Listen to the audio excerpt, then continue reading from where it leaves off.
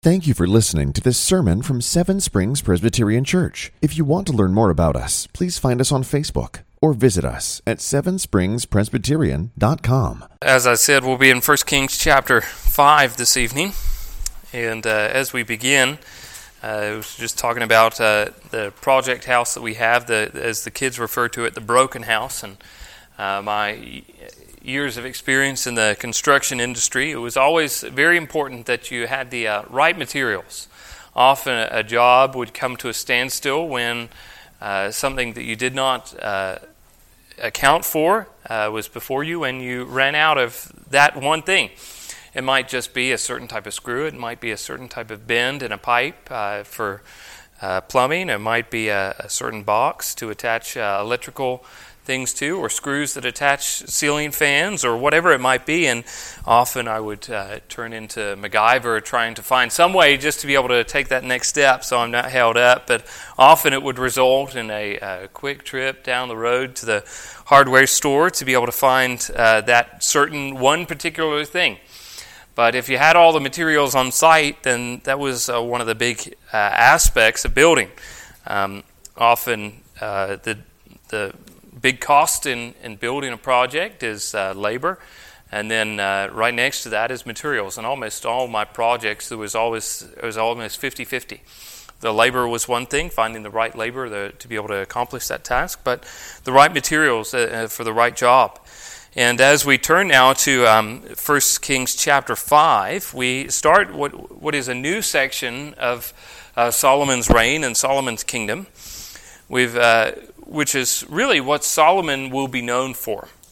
David will be known for many things, David and Goliath, and most importantly, 2 Samuel chapter 7, that covenant God made with David of his son sitting on the throne forever. But Solomon really is attributed to this one thing. His wisdom is grand and splendid. You see that throughout the scriptures. But even the author of 1 Kings spends a large amount of time on this one topic, and that is his building of the temple. You can often look at the Bible and see what it emphasizes, and from that emphasis you can see what the author is trying to point out. And often those times where we could have said, well, this could have just been a couple of lines in the Bible. Why would we have all this information in detail? Why did God have to inspire this scripture? And often they're the things that we get bogged into. But here, interestingly, in the Hebrew Bible, chapter 5 actually begins in chapter 4, verse 21. And I think that helps us understand how this connects to this passage tonight, particularly in 4 verse 21, when it says, Solomon ruled over all the kingdoms from the Euphrates to the land of the Philistines and the border of Egypt. They brought tribute and served Solomon all the days of his life. Now you go to the end of that portion in verse 34, where it says, all people of all nations came to hear the wisdom of Solomon, and from all the kings of the earth who heard of his wisdom. So here you see these two categories. Verse 21 saying all these kings come to bring tribute, and then verse 34, all these kings come to be able to hear of this wisdom. And then you come to chapter 5, verse 1 in our English Bibles, which says, now Hiram, king of Tyre, sent his servants to Solomon when he heard that they had anointed him king in place of his father, for Hiram always loved David. So you see this connection of how the kings, a specific king, the author focuses on a specific king who brings tribute to Solomon. Hiram, we met him back in 2 Samuel chapter 5, verse 11. And Hiram, king of Tyre, sent messengers to David and cedar trees, also carpenters and masons, who built David a house. Here, Hiram has this long-lasting relationship with David. He helped build David's house. You'll see him help build God's house. He'll help build Solomon's house as well. And we see what is summarized in verse 12, you would say in chapter 5. And the Lord gave Solomon wisdom, as he promised him. And there was peace between Hiram and Solomon, and the two of them made a treaty. So here we see a political summary of what happened during this time between these two kings, Hiram and Solomon. However, we also see this important aspects of this passage. And the first that we notice is Solomon's request. We see this in verses 2 to 6, Solomon's request. And Solomon sent word to Hiram, "You know that David my father could not build a house for the name of the Lord his God, because on the warfare which his enemies surrounded him, until the Lord put them under the soles of his feet. But now the Lord my God has given me rest on every side. There is neither adversary or misfortune, and so I intend to build a house for the name of the Lord my God. As the Lord said to David my father, your son, whom I will set on your throne in your place, shall build the house for my name. Now therefore command the cedars of Lebanon be cut for me, and my servants will join your servants, and I will pay you for your servants such wages as you set. And you know that there is no one among us who knows how to cut timbers like the Sidonians." So we see that David knows Hiram very well. This, as the verse 1 says, that Hiram always loved David. And there's information that even Solomon assumes that Hiram knows, that David was not to build God a house. So maybe Hiram had finished helping David build his house, and David says, "Well, I want to build the Lord a house." And he might have talked to Hiram about this before, getting these cedars from Lebanon to be able to help build the Lord. And yet there was this information that Hiram knows that he was not able to build a house. And this is exactly what we find out in 1 Chronicles, is God speaking to David, "You may not build a house for my name, for you are a man of war and have shed blood. Yet the Lord, the God of Israel, chose me from all my father's house to be king over Israel forever. For he chose Judah as the leader in the house of Judah, my father's house, and among my father's sons he took pleasure in me to make me king over Israel. And all my sons, for the Lord has given me many sons, he has chosen Solomon, my son, to sit on the throne of the kingdom of the Lord over Israel." So here we find out that David knows exactly why he is not to build a house. God was very clear, but we don't find that in 2 Samuel chapter 7. But David knows, he's very clear. He knows that he is not to build a house because he's a man of war. And maybe he passed that information to Hiram, and Solomon knew that he was not to build a house because he was a man of war. This is exactly what we find in 1 Chronicles chapter 22, when Solomon is called and he is charged to build a house for the Lord, the God. And David speaks to Solomon, saying in verse 7, "My son, I had it in my heart to build a house to the name of the Lord my God. But the word of the Lord came to me, saying, You have shed much blood and have waged great wars. You shall not build a house to my name, because you have shed so much blood before me on the earth. Before a son shall be born to you, you shall be a man of rest, who will give him rest from all his surrounding enemies. For his name shall be Solomon, and it will give peace and quiet to Israel in his days. He shall build a house for my name. He shall be my son, and I will be his father, and I will establish his royal throne in Israel forever." So here David is repeating what he heard in 1 Samuel and in 2 Samuel chapter 7. And here we see many things that are familiar in that. But one of these things that is not specifically mentioned in 2 Samuel chapter 7 is you have shed much blood and waged much wars. So Solomon knew as he became king, he's charged by his father, he knows specifically that he is going to build the Lord a house. That there is going to be peace around on every side, and he was going to build a house. Now we even find out in 2 Samuel chapter and 1 Chronicles chapter 22 that David was even helping prepare all these materials for Solomon as well. That's what we find out in verses 2 and 5, that David commanded to gather together the resident aliens who were in the land of Israel. And he set stone cutters to prepare dressed stones for the building of the house of God. David also provided great quantities of iron for nails, for the doors of the of the gates and for clamps, as well as bronze in quantities beyond weighing. The cedar timbers without number, for the Sidonians and Tyrians brought great quantities of cedar to David. For David asked, Solomon, my son, is young and inexperienced, and the house that he is to be built for the Lord must be exceedingly magnificent, of fame and glory throughout all the lands. I will therefore make preparation for it. So David provided materials in great quantity before his death. So David knew that Solomon was going to build a house for the Lord. Solomon knew that he was going to build a house for the Lord. And here David is preparing all these resources for him together.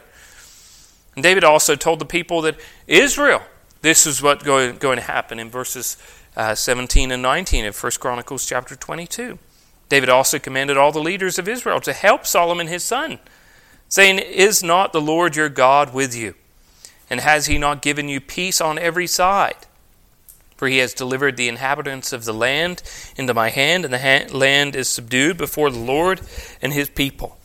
Now set your mind and heart to seek the Lord your God.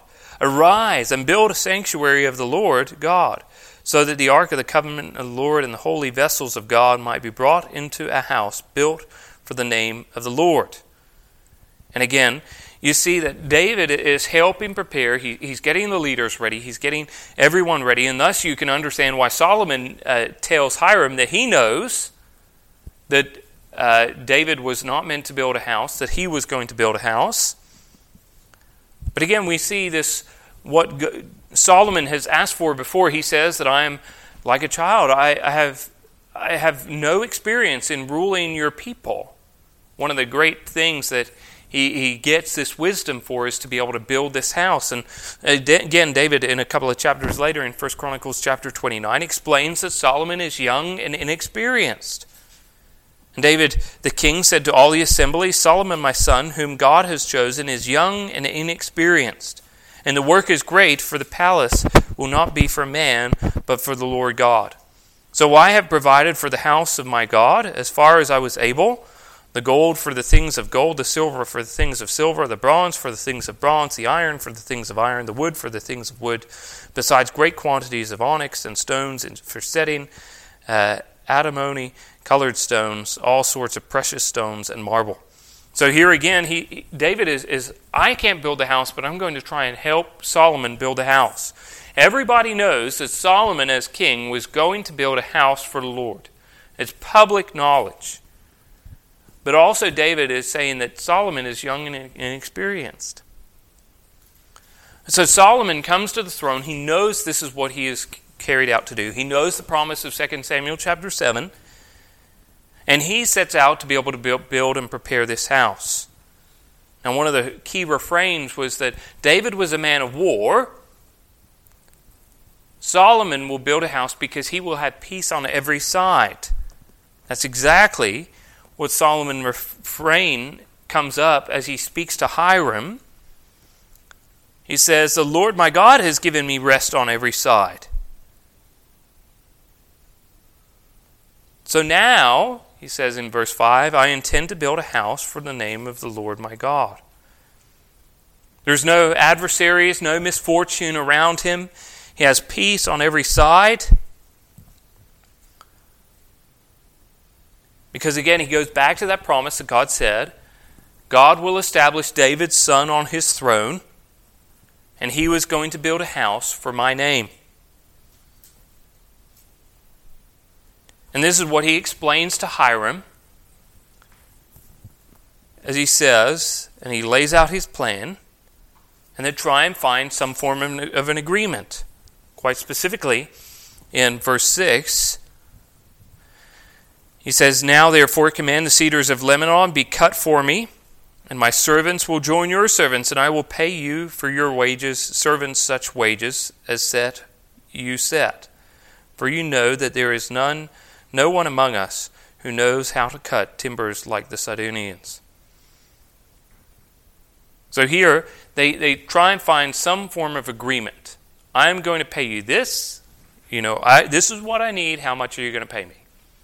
Again, when you're pricing things, you call up how much is this, piece of lumber, And you call around and you try and find out, well, this person has it for this price, this person has it for this price. But here, Solomon and Hiram come to an agreement. Hiram actually rejoices over this. But notice what he rejoices over in verse 7. Solomon's request is quite simple. I need lumber. I need timber. I need cedars from Lebanon. And Hiram heard these words of Solomon. He rejoiced greatly and said, Blessed be the Lord this day, who has given David a wise son to be over this great people. Here's Hiram is. He praises God, specifically the name of Yahweh. Now this, I think, is back to how Solomon refers to him quite frequently throughout his request as the Lord, Yahweh. And he praises God because of Solomon's wisdom. Again, God's been praised because God gives Solomon the wisdom. But also, notice that he says, who has given David to be a wise son to be over this great people.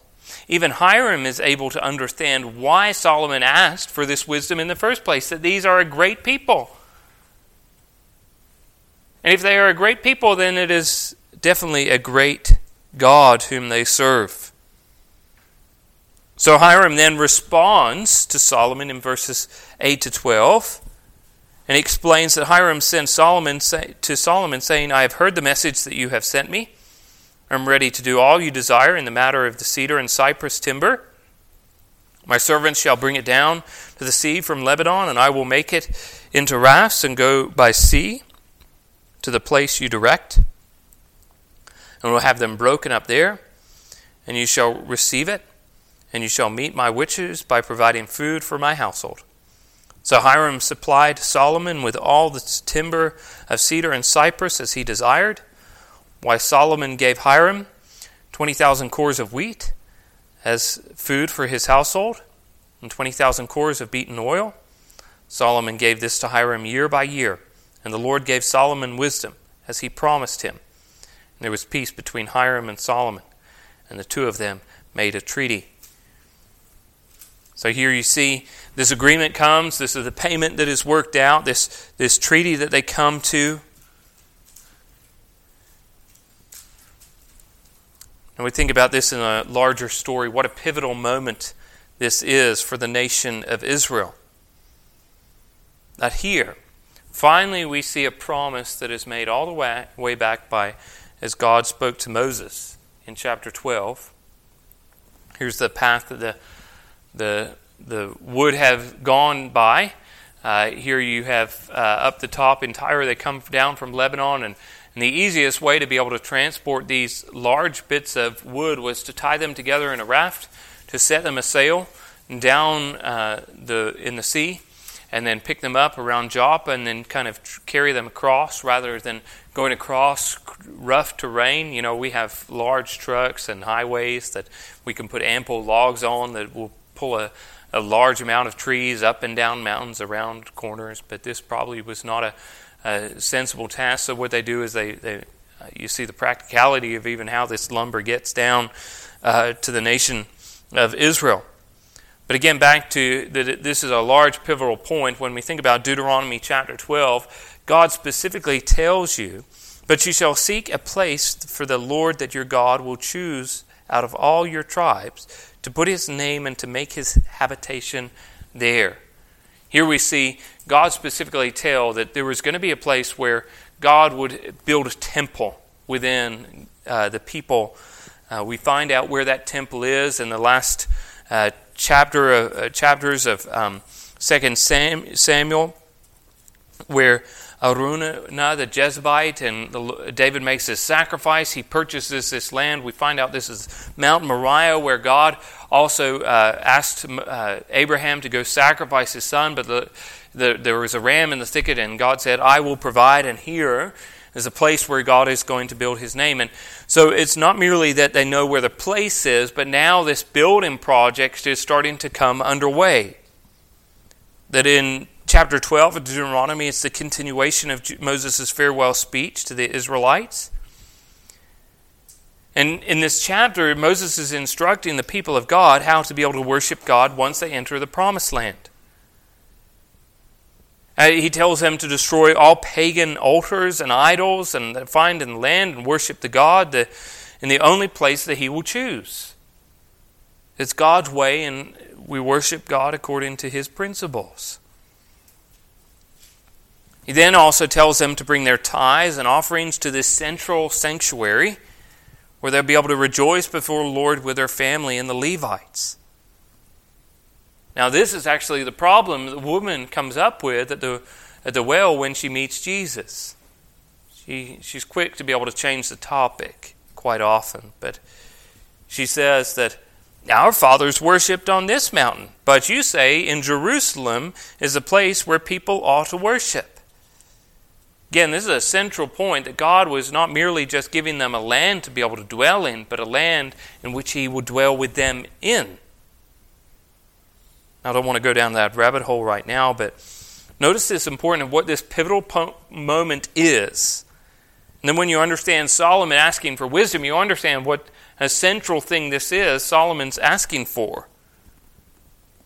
This would be where God would come and dwell. His name would be placed there, that He would dwell in amongst His people. Solomon points this out in verse 5 quite clearly. That I, Solomon, intend to build a house for the name of the Lord my God. As the Lord said to David, my father, your son, whom I set on your throne in your place, shall build the house in my name. Or David points out, this is not merely just a house for any person. This is a house for the Lord.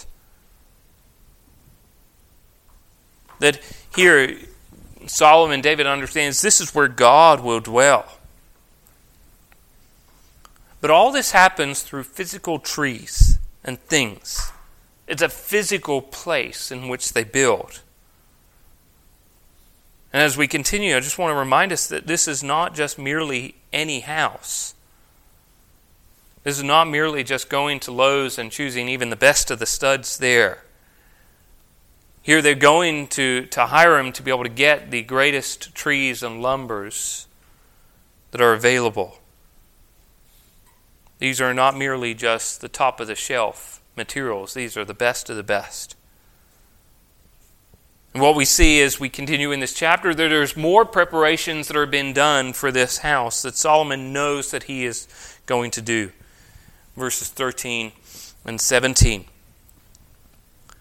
And Solomon drafted forced labor out of all Israel, and he drafted number 30,000 men, and he sent them to Lebanon, 10,000 a month in shifts.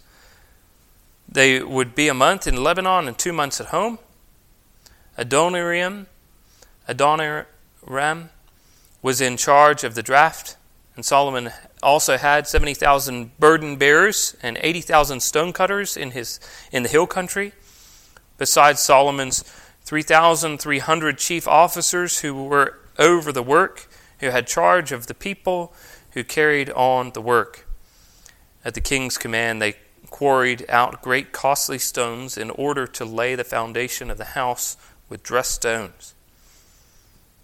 So here we see that Solomon prepares the materials, but now he's preparing the labor. Now we have right at the beginning in verse 13 this terminology of forced labor. Now where to be able to start with this?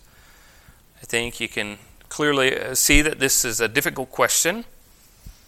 We're not told if this is a good thing, a bad thing, what this looked like.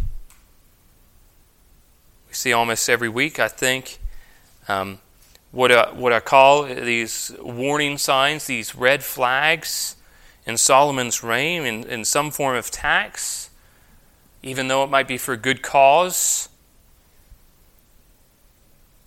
He would pay those working for Hiram quite clearly. We see that. But there's no mention here of any pay for the Israelites.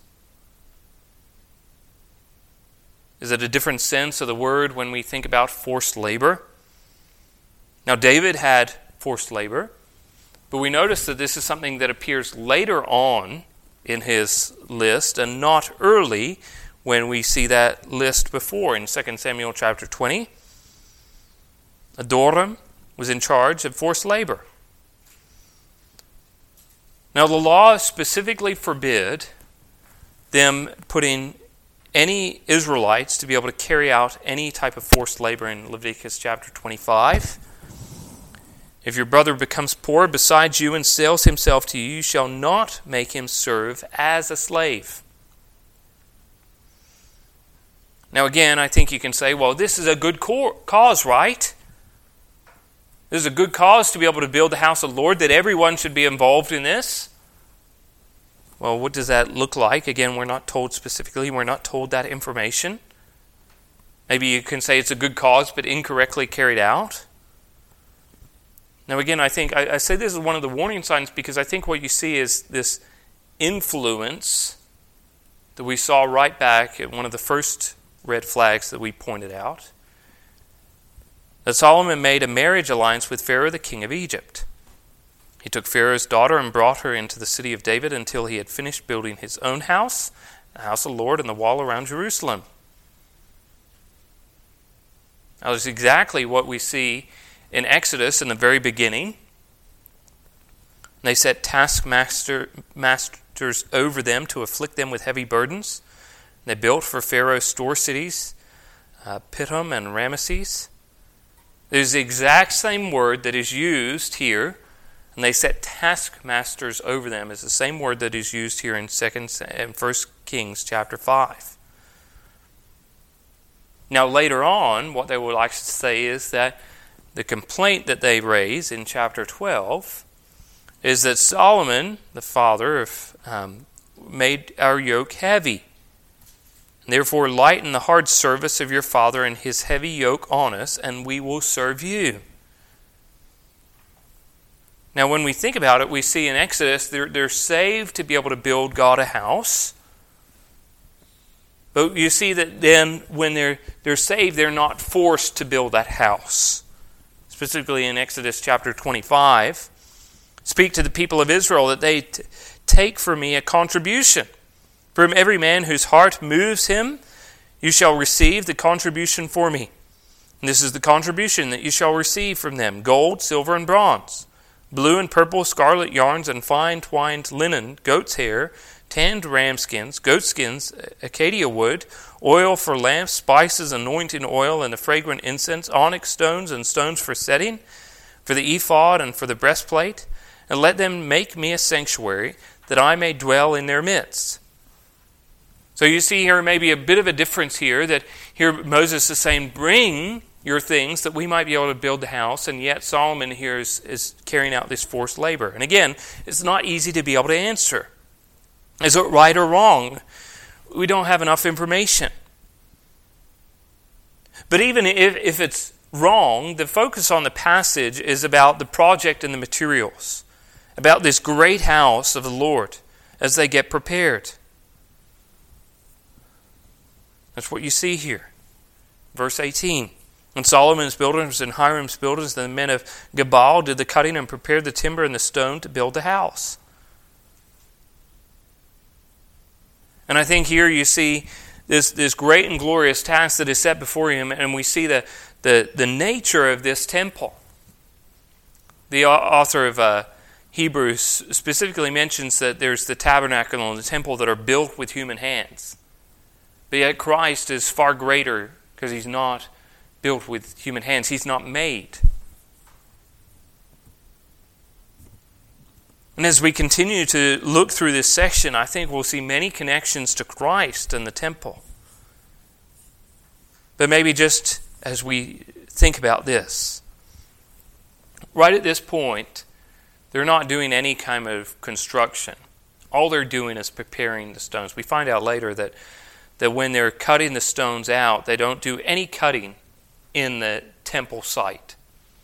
All the cutting is done in the quarry, and they take the prepared stones into the temple. So here, they're getting the stones and they're cutting the stones, they're preparing the stones. And as they're picking out the stones, they're stones and they're saying, this one is going to be good to be able to hold this amount of weight. This one is going to be the cornerstone. So as they're choosing these physical stones, here's the shadow of what they're seeing in Christ. as Paul points out in Ephesians chapter 2, that are built on the foundation of the apostles, the prophets, Jesus Christ himself being the cornerstone, in whom the whole structure being joined together grows into a holy temple in the Lord. And here that shadow of Christ as the temple, and here they're choosing physical things to be able to represent this great and glorious task of God coming to dwell within their midst. And even if we think about sinful Solomon constructing the temple, the purpose is not about the sinful man who built it, for everyone would be ruled out. But what the temple means is God with us. Him finally fulfilling his promise to come dwell within his people. That the purpose is that he is coming down to dwell with them, not that they are going up to dwell with him, because they cannot come up to dwell with him. They're imperfect. But here Christ, God, is going to come down to be able to be close to his people. But also here we see that the temple is not only God coming down, but a way for man to come to God as well. Through the sacrifices, the atonements that are going to be made, it's a way that God in his sinfulness are able to approach God. Through the blood of the rams and bulls, which symbolize as shadows of Christ to come, but this glorious image, even if Solomon is building this in a sinful way, the only way that he is going to be able to approach God in the temple is through faith to be able to accomplish this. That all of this is pointing forward to the need for Christ, the hope of Christ. That temple not made with hands, but the spiritual temple, his own body. In all of this, it merely is just a shadow. It's not important. I mean, there's details that are very important, as we'll see, but that it's always just a shadow. It's never the hope just found in that temple. Thank you for listening to this sermon from Seven Springs Presbyterian Church. If you want to learn more about us, please find us on Facebook or visit us at sevenspringspresbyterian.com. Seven Springs Presbyterian Church began in 1874 and is a congregation of the Presbyterian Church in America located in Glade Spring, Virginia. Please join us for worship on Sunday at 10 a.m. and 6 p.m. for His glory and His gospel.